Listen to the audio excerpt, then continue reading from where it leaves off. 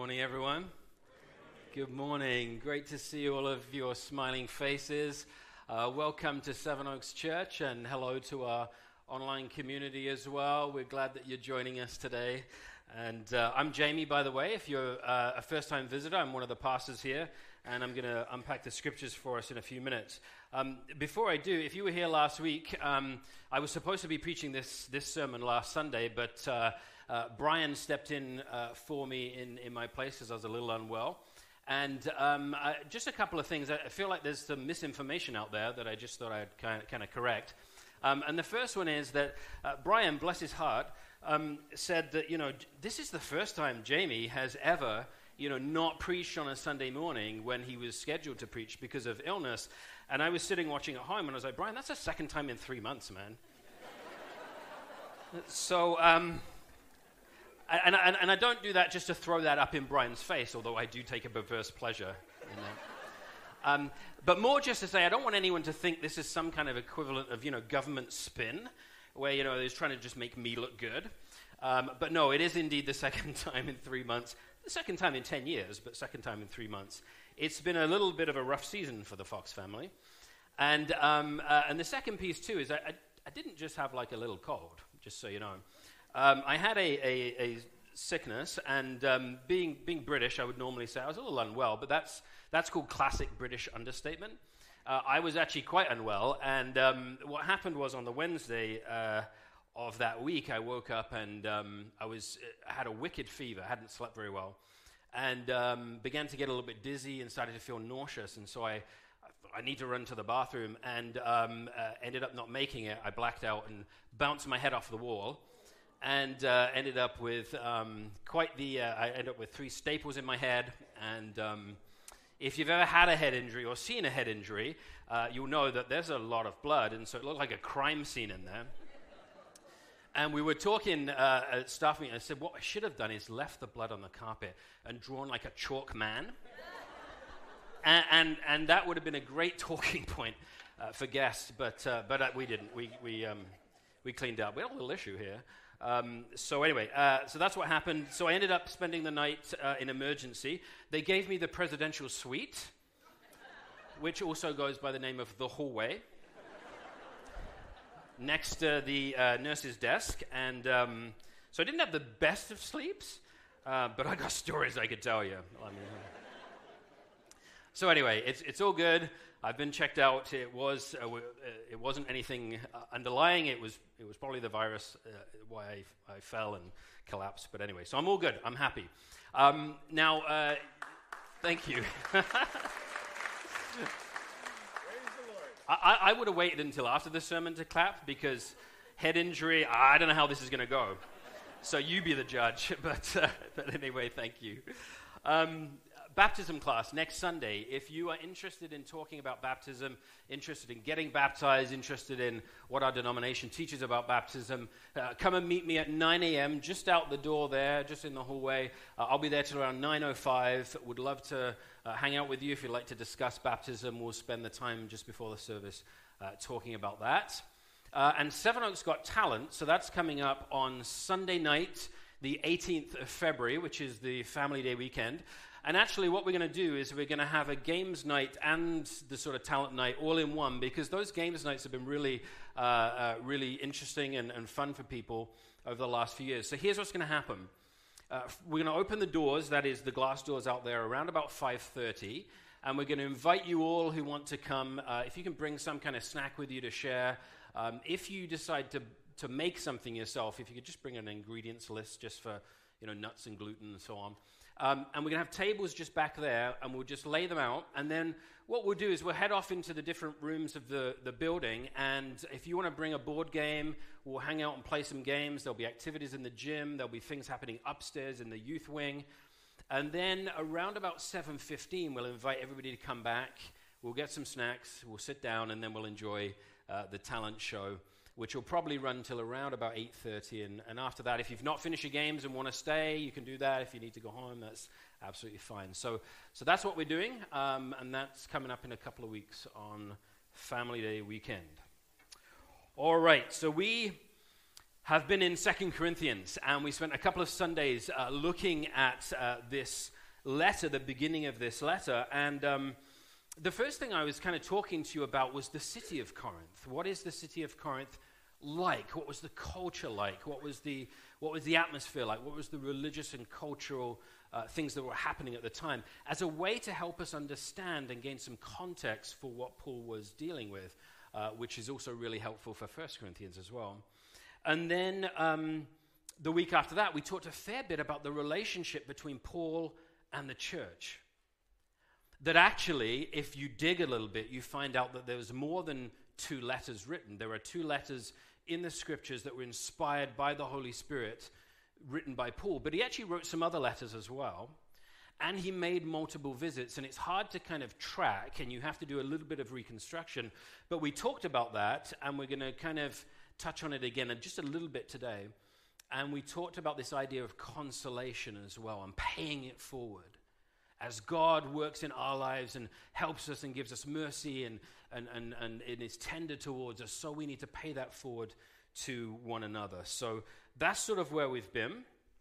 And we're going to pick up at the very end of chapter 1 this morning, verse 23, and read through to chapter 2, verse 11. This is what it says. But I call on God as witness against me, says Paul. It was to spare you that I didn't come again to Corinth. So he's talking about some of the visits, or planned visits. I do not mean to imply that we lord it over your faith. Rather, we are workers with you for your joy because you stand firm in the faith. So I made up my mind not to make another painful visit to you. For if I cause you pain, who is there to make me glad but the one whom I've pained? In other words, it doesn't make sense for me to come again. And I wrote as I did, that when I came, I might not suffer pain from those who should have made me rejoice, for I'm confident about all of you, that my joy would be the joy of all of you. For I wrote to you out of much distress, and anguish of heart, and with many tears, not to cause you pain, but to let you know the abundant love I have for you. So he's talking about one of the letters he's written. And then he does this shift in verse 5, and he starts talking about an individual in the church, and he says this. But if anyone has caused pain, he's caused it not to me, but to some extent, not to exaggerate it, to all of you. This punishment by the majority is enough for such a person. So now, instead, you should forgive and console him so that he may not be overwhelmed with excessive sorrow. So I urge you to reaffirm your love for him. I wrote for this reason, to test you and to know whether you are obedient in everything. Anyone whom you forgive, I also forgive. What I have forgiven, if I've forgiven anything, has been for your sake in the presence of Christ. And we do this so that we may not be outwitted by Satan. Amen. For we are not ignorant of his designs. Amen. God's word to us today. So we're going to unpack this a bit and try to understand exactly what's happening. Paul's again talking about his movements, right? He's talking about visits to Corinth, back and forth. He's talking about letters that are written. And clearly there is misunderstanding about purpose and reason that he was writing and reason he visited or didn't visit and so on. And when we read something like this, church family, it's a little bit similar to being in the room with someone who's on the phone and you can hear what they're saying, but you can't hear what the person on the other end of the phone is saying. So you only get half the story. And then you have to try to piece together what's going on the other side. And sometimes we get it right and sometimes we get it wrong. Like we've all had that experience, right? You're in the room and your spouse or your friend or your child or your parent is talking to somebody and you're kind of interested in what they're talking about. And so maybe at the end of the conversation, they say something like, oh, I have a great holiday. And then you say, well, you got the gist of what was going on. They're going on a holiday, but you don't know where they're going or when. You didn't even know they were going to until you heard them say that. Like, you all get that, right? We get part of the story, but not all of it. So we have to try to reconstruct. And scholars have spent millennia trying to reconstruct all of this. So we talked a couple of weeks ago about Paul making a painful visit to them, right? He went there, he visited Corinth after he planted the church. spent a year and a half with them, gone away, went back and had this painful visit, conflictual visit, full of issues and problems and so on.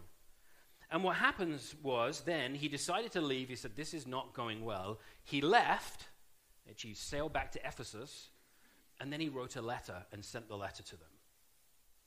So we talked about that a couple of weeks ago.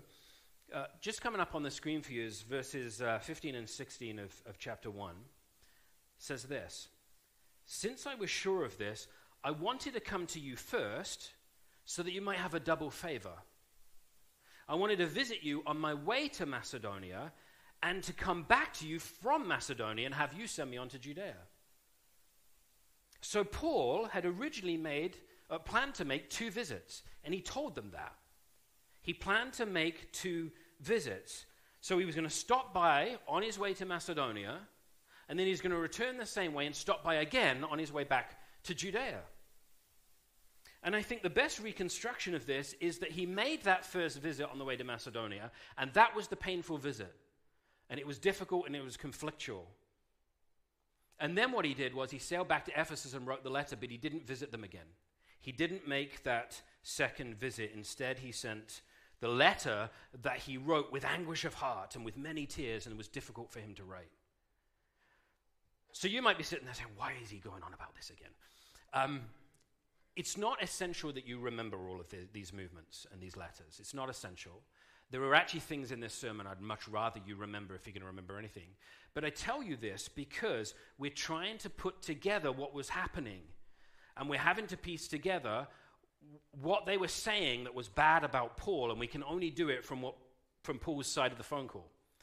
And so the way in which he's defending himself means, well, they must have been probably saying this then. So it plays into this idea that some were saying that Paul, he vacillates, right? He says he's going to make 2 visits, but he only makes 1. He's a coward. He wouldn't even come face us again. We can't trust him. He's wishy-washy. He makes this plan and then he doesn't fulfill it. I think that's some of what was happening. And Paul says, no. God is my witness. That is not the reason I didn't come back to you. That is not the reason I didn't return to you. It's not because I'm not a man of my word. It's not because I'm scared or afraid. It's not because I'm a coward. It's actually to spare you another painful visit because I don't want to cause pain anymore. That's what he's saying. That's why I didn't come back. I was actually exercising wisdom in my decision making to spare you and actually to spare me. Because if I come to the people, who's going to comfort me except the people that I've pained? So it doesn't even make sense for me either. It doesn't make sense for the body of Christ for us to have a visit. So that's why I went back to Ephesus. And then I wrote you my letter in anguish of heart and tears and so on. Church family, you know in our lives that there are times to fight for a relationship. There are times to remain in the room. There are times to keep seeking a solution. There are times where we want to move forward. And I think you'd probably say to me, yeah, I agree. That's good. That sounds Christian. That sounds good. We should be seeking to forgive each other and receive and give mercy and attempt reconciliation and fight for the unity of the body and all of those things, or the restoration of your family, whatever it is. Absolutely. However, there's also absolutely wisdom at times in backing off, isn't there? Sometimes we just need to take a step back. We have to take a break. Sometimes we need passage of time from the event or the issue, or we need enough distance from the hurt in order for us to take time to cool down, to reflect, to honestly ask ourselves, what did I bring to the issue? To gain some perspective. We need a certain amount of water to go under the bridge at times in order then to be able to say, life is too short. Maybe I would just rather be wronged in order to save this relationship because it's too important for me. That sometimes is exercised in great, great wisdom. Knowing which to do when to stay in the room and when to back off. Well, that requires the wisdom of Solomon and discernment and so on. But there's absolutely time to cool down. And it's just an admission of our humanity. We have finite abilities. We have finite resources to cope with things. We have finite perspective, and we're human, and it's okay to sometimes take a break. This academic year, I have returned after a number of years to coaching my son's football team, soccer team.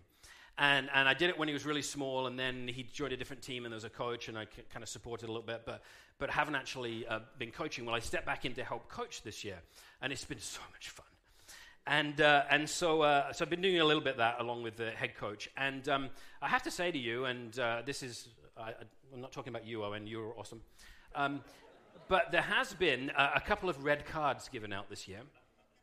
And the red cards have not so much been given out for terrible fouls as much as emotional reactions to other players and to the ref, lipping off the ref at times. And so we've actually been given a couple of red cards. Now, if you're not familiar with the sport, it isn't like a sin bin like in ice hockey where you go and you take 5 minutes or whatever it is, and then you get to come back on the ice. Actually, you get a red card, you're done, like you're finished, you're off, right? So that's what a red card means. And so we've had a couple of those red cards, and the refs will not tolerate being lipped off and stuff. And these are young boys, and they're competitive, and they're sometimes playing their arch rivals, and they want to win, and they get riled up and all that. And by calling them young boys, I'm only describing their age. I'm not saying it's because they're young boys, because let me tell you, there's plenty of adults out there who get in trouble for this kind of thing too. So it's not because they're young. It's just a description of who they are. So we've had a couple of red cards, and one of the things that I've said on a couple of occasions to our team is I said, guys, you have to learn to read your emotions. If you're out on the field and you know you're getting riled up and someone's nipping at your heels and fouling you and the ref's not seeing it and you're getting frustrated and so on, there's nothing wrong with asking to come off as a sub for 5 minutes, sit down on the bench, cool down, and go back on the field. There's nothing wrong with doing that. Do you think this group of 16-year-olds ever listen to that advice? Not even the slightest. Maybe they'll remember it someday. Anyway, so what I say, my point is that if you actually make that decision, you can cool down and then you can rejoin the game. If you don't make that decision and you stay on there and you get riled up and you end up committing a foul and the ref gives you a card and you get mad and you lip him off, you're done. There's no going back on the field for you. You're actually finished. And not only that, but it's an automatic 1-game suspension. And depending on the offense, it could be up to 3 games. And we have one of our players out for 3 games. And there's 15 games in a season. He misses quite a bit.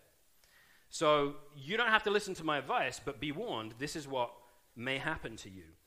And if... and my point is, instead of using wisdom in backing off, if you remain in that emotionally filled intensity what happens is you've done lasting damage, you've let your team down, they have to play the rest of the game with 10 men, and they may not have you then for 3 games. And so you've got to kind of figure that out.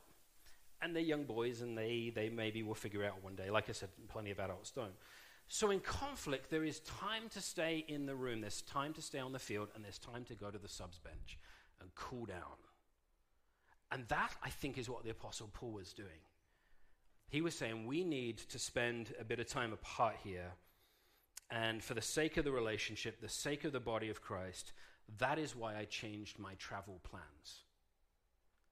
And what happened was, he then had some time to write a letter, and they had some time to receive it, to read it more dispassionately, and to properly reflect on what had happened, and it worked. Because if you remember, Titus meets up with Paul later on. Titus had delivered the letter. He meets up with Paul later on, and Paul says, "How did it go?" And Titus says, "Praise the Lord, most of the church repented." They actually were able to listen to your argument, and they were like, "Oh, we've sinned," and they repented. Praise the Lord. Now, there was still a group of people that were opposed to him, and so on, but largely it worked. Paul then turns to an individual in the church and gives some direction. He says, "But if anyone has caused pain, he's caused it not to me, but to some extent, not to exaggerate it, to all of you. The punishment by the majority is enough for such a person, so now instead you should forgive and console him, so that he may not be overwhelmed by excessive sorrow. So I urge you to reaffirm your love for him." There's clearly an individual issue now that Paul turns to in this letter. He turns to a troublemaker in the church, one that hadn't repented. And the first thing he says is, not only did this guy cause trouble to me, but he actually caused it to all of us. And you see, Paul was not born and did not grow up in the individualistic West that we did, that all of us have. Rather, he grew up in the ancient Near East, where tribe and family and community and body is much more important and always trumps the individual. In the West, the individual always trumps everything else. Like, people get mad and they leave churches and they don't work things out because I'm offended, because my rights. Like, we're very individualistic. They were not like that. And so he's probably being challenged by his apostleship and so on, but he's saying what's happening is actually happening to all of us. Trouble is coming to all of our doors because we're all bound together as the people of God. He caused me massive headaches, but to some extent all of us. It seems then, as the letter that followed had that sort of desired effect, it caused people to turn to repentance. Most of the church repented, but what happened is that there seemed like there was this church discipline issue. So the rest of the church that repented said, okay, this guy over here is a real, we need to actually exercise some church discipline with this individual. And actually, it seems like it worked, because in verse 7 it said he had great sorrow. So it worked. But at this point, Paul calls on the church, in response to his repentance and his sorrow, now you've got to forgive him. Now you've got to console him. Now you've got to love him again, so that he is not overwhelmed by his sorrow. Because when we repent, there should be a certain amount of sorrow for our sin, but it's not aimed to overwhelm us. It's not to crush us. It's actually to draw us back into the loving arms of the Father. Amen. It's never to damage us. It's always to restore us. And Paul's saying, this man is in danger of being overwhelmed by sorrow. You need to now forgive him and bring him back into the fold and love him and forgive him and console him and so on, connected to that idea before of pay it forward in your consolation. Paul is calling them to unity in community. And the Church of Jesus Christ should be the leader in culture at this. Out there, people who are struggling with how to deal with reconciliation and forgiveness and all that, they should be like, well, let's go talk to the church, because the church is really good at this. That doesn't happen very often. And it's to our shame. We should be experts at this. Not because it's not hard, not because it's not huge issues sometimes, really difficult things, but because by definition we are a forgiven people. The Church of Jesus Christ is a forgiven people. That's part of your identity. And so to pay it forward, you also must forgive. And that's hard, depending on the level of offense. Two things I love about the Apostle Paul in this section. One of them is that it seems like Paul just freely forgives. Do you notice that? We know that Paul had a relational issue here. We know that Paul's had other relational issues. He had a sharp dispute with Barnabas over Mark. And you can read about that in the book of Acts. Paul had relational issues. But here, he says, anyone you forgive, I'll forgive them too. And really, they did their worst to Paul. But Paul says, if you forgive them, I'll forgive them. It's almost like this freedom he had to forgive. And I think it's just a mark of Paul's maturity and growth in Jesus. He just seems so pleased to forgive. I'm right there with you. The second thing I love about Paul is, unless maybe it's easy to miss this, when Paul didn't make that second visit to Corinth, he was exercising an incredible amount of spiritual maturity. Because I don't know about you, but I would have been like, they're saying terrible things about me. I'm going to roll into town and I'm going to make sure I straighten everyone out so everybody knows. I'm going to vindicate myself. And Paul basically said, I'm prepared to allow people to think really badly of me, and I'm not going to go and defend myself, and I'm going to do it for the sake of the unity of the body. What a mature attitude. What a wonderful thing that Paul did. And the section then closes with a warning. And we do this so we will not be outwitted by Satan. because we are not ignorant of his designs. Satan, the accuser, the enemy, the devil, loves to create discord in the church and in communities. And it's not that we always blame the devil. No, there's a lot of unredeemed parts about our humanity. There's lots of, wanton pride in us, and there's lots of issues that we have, and we are fallen humans. But what happens is that our enemy will often exploit that and tempt that and demonically reinforce that. And we can get outwitted by the enemy. And we should have victory over him, because if Jesus is in us and we're truly in him, then we're seated at the right-hand side of the Father with Jesus in the heavenly realms, and Satan is under our feet. Not because of anything that we've done, not because we have any power in ourselves, but because of the Jesus who's in us. Hallelujah. And that's the kind of authority we have. Let's not be outwitted. Praise the Lord. Right? Absolutely. So we're going to go to the communion table in just a moment, but before we do, I think it's appropriate to give just a couple of minutes of silence. And here's why. A couple of minutes is woefully inadequate. It's all we can do on a Sunday morning. But it might be that this afternoon you want to take a half an hour or something and get along with your journal and get along with Jesus and spend more time on this so you can really think and reflect. 2 minutes isn't long. But I want to just give at least a couple of minutes space for you to allow the Spirit to speak to you and allow God to surface things.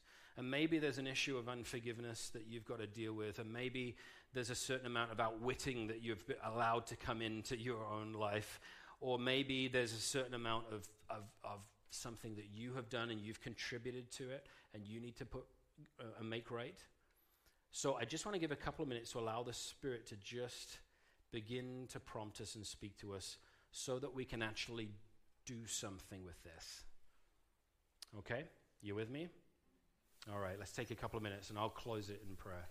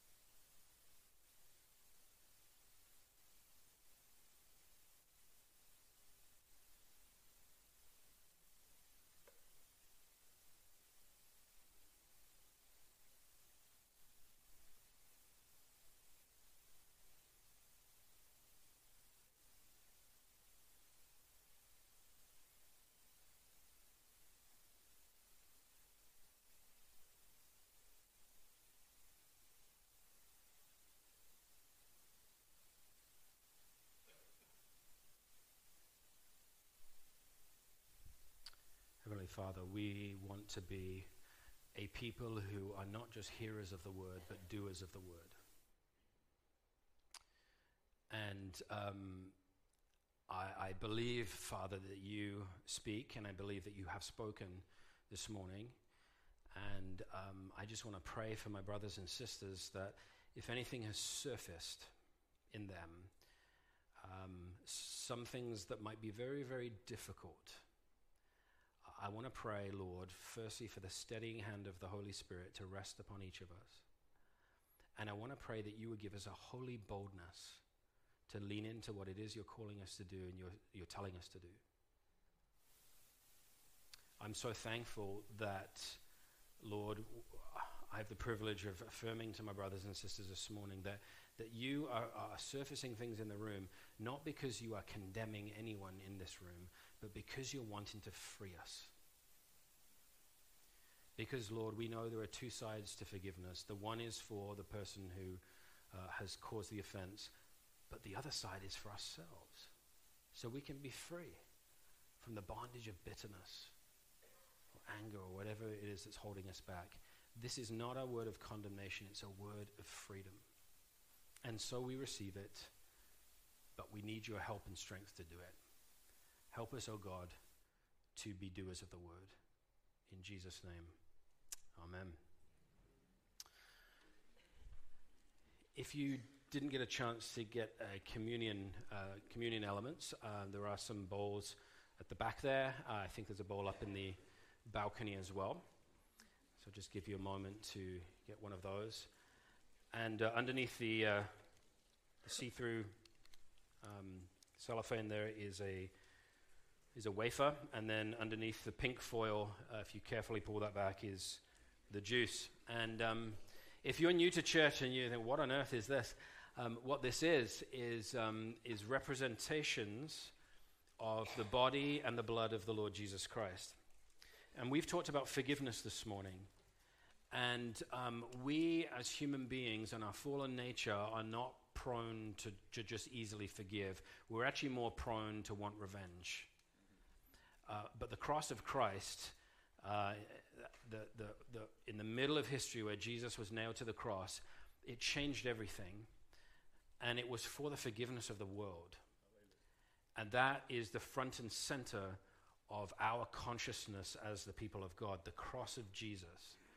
It's the cross of Jesus that beckons us to forgive, and it's the cross of Jesus that enables us to be forgiven, and it's the cross of Christ that changes everything.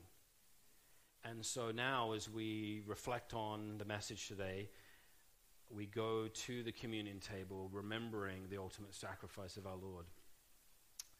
And so let me read to you from 1 Corinthians.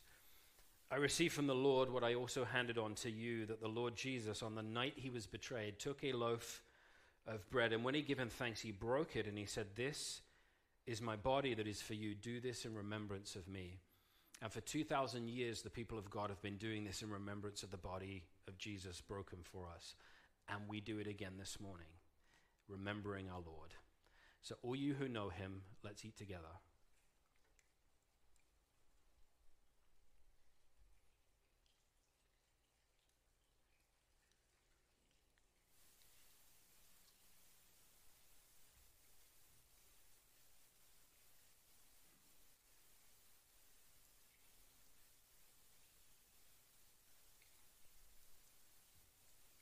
In the same way, he took the cup also after supper, saying, "This cup is the new covenant in my blood. Do this as often as you drink it in remembrance of me. For as often as you eat this bread and drink the cup, you proclaim the Lord's death until he comes." So until he comes, we're going to proclaim the Lord's death again, the blood of Jesus given for you.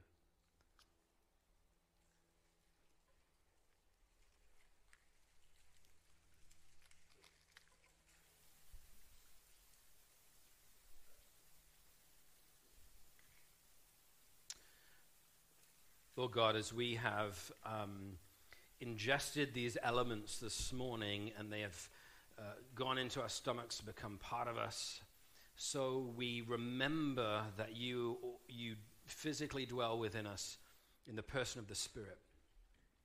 Thank you that you can't get closer than in. And so you are not an aloof God, but you are a God who is in us and filling us and equipping us.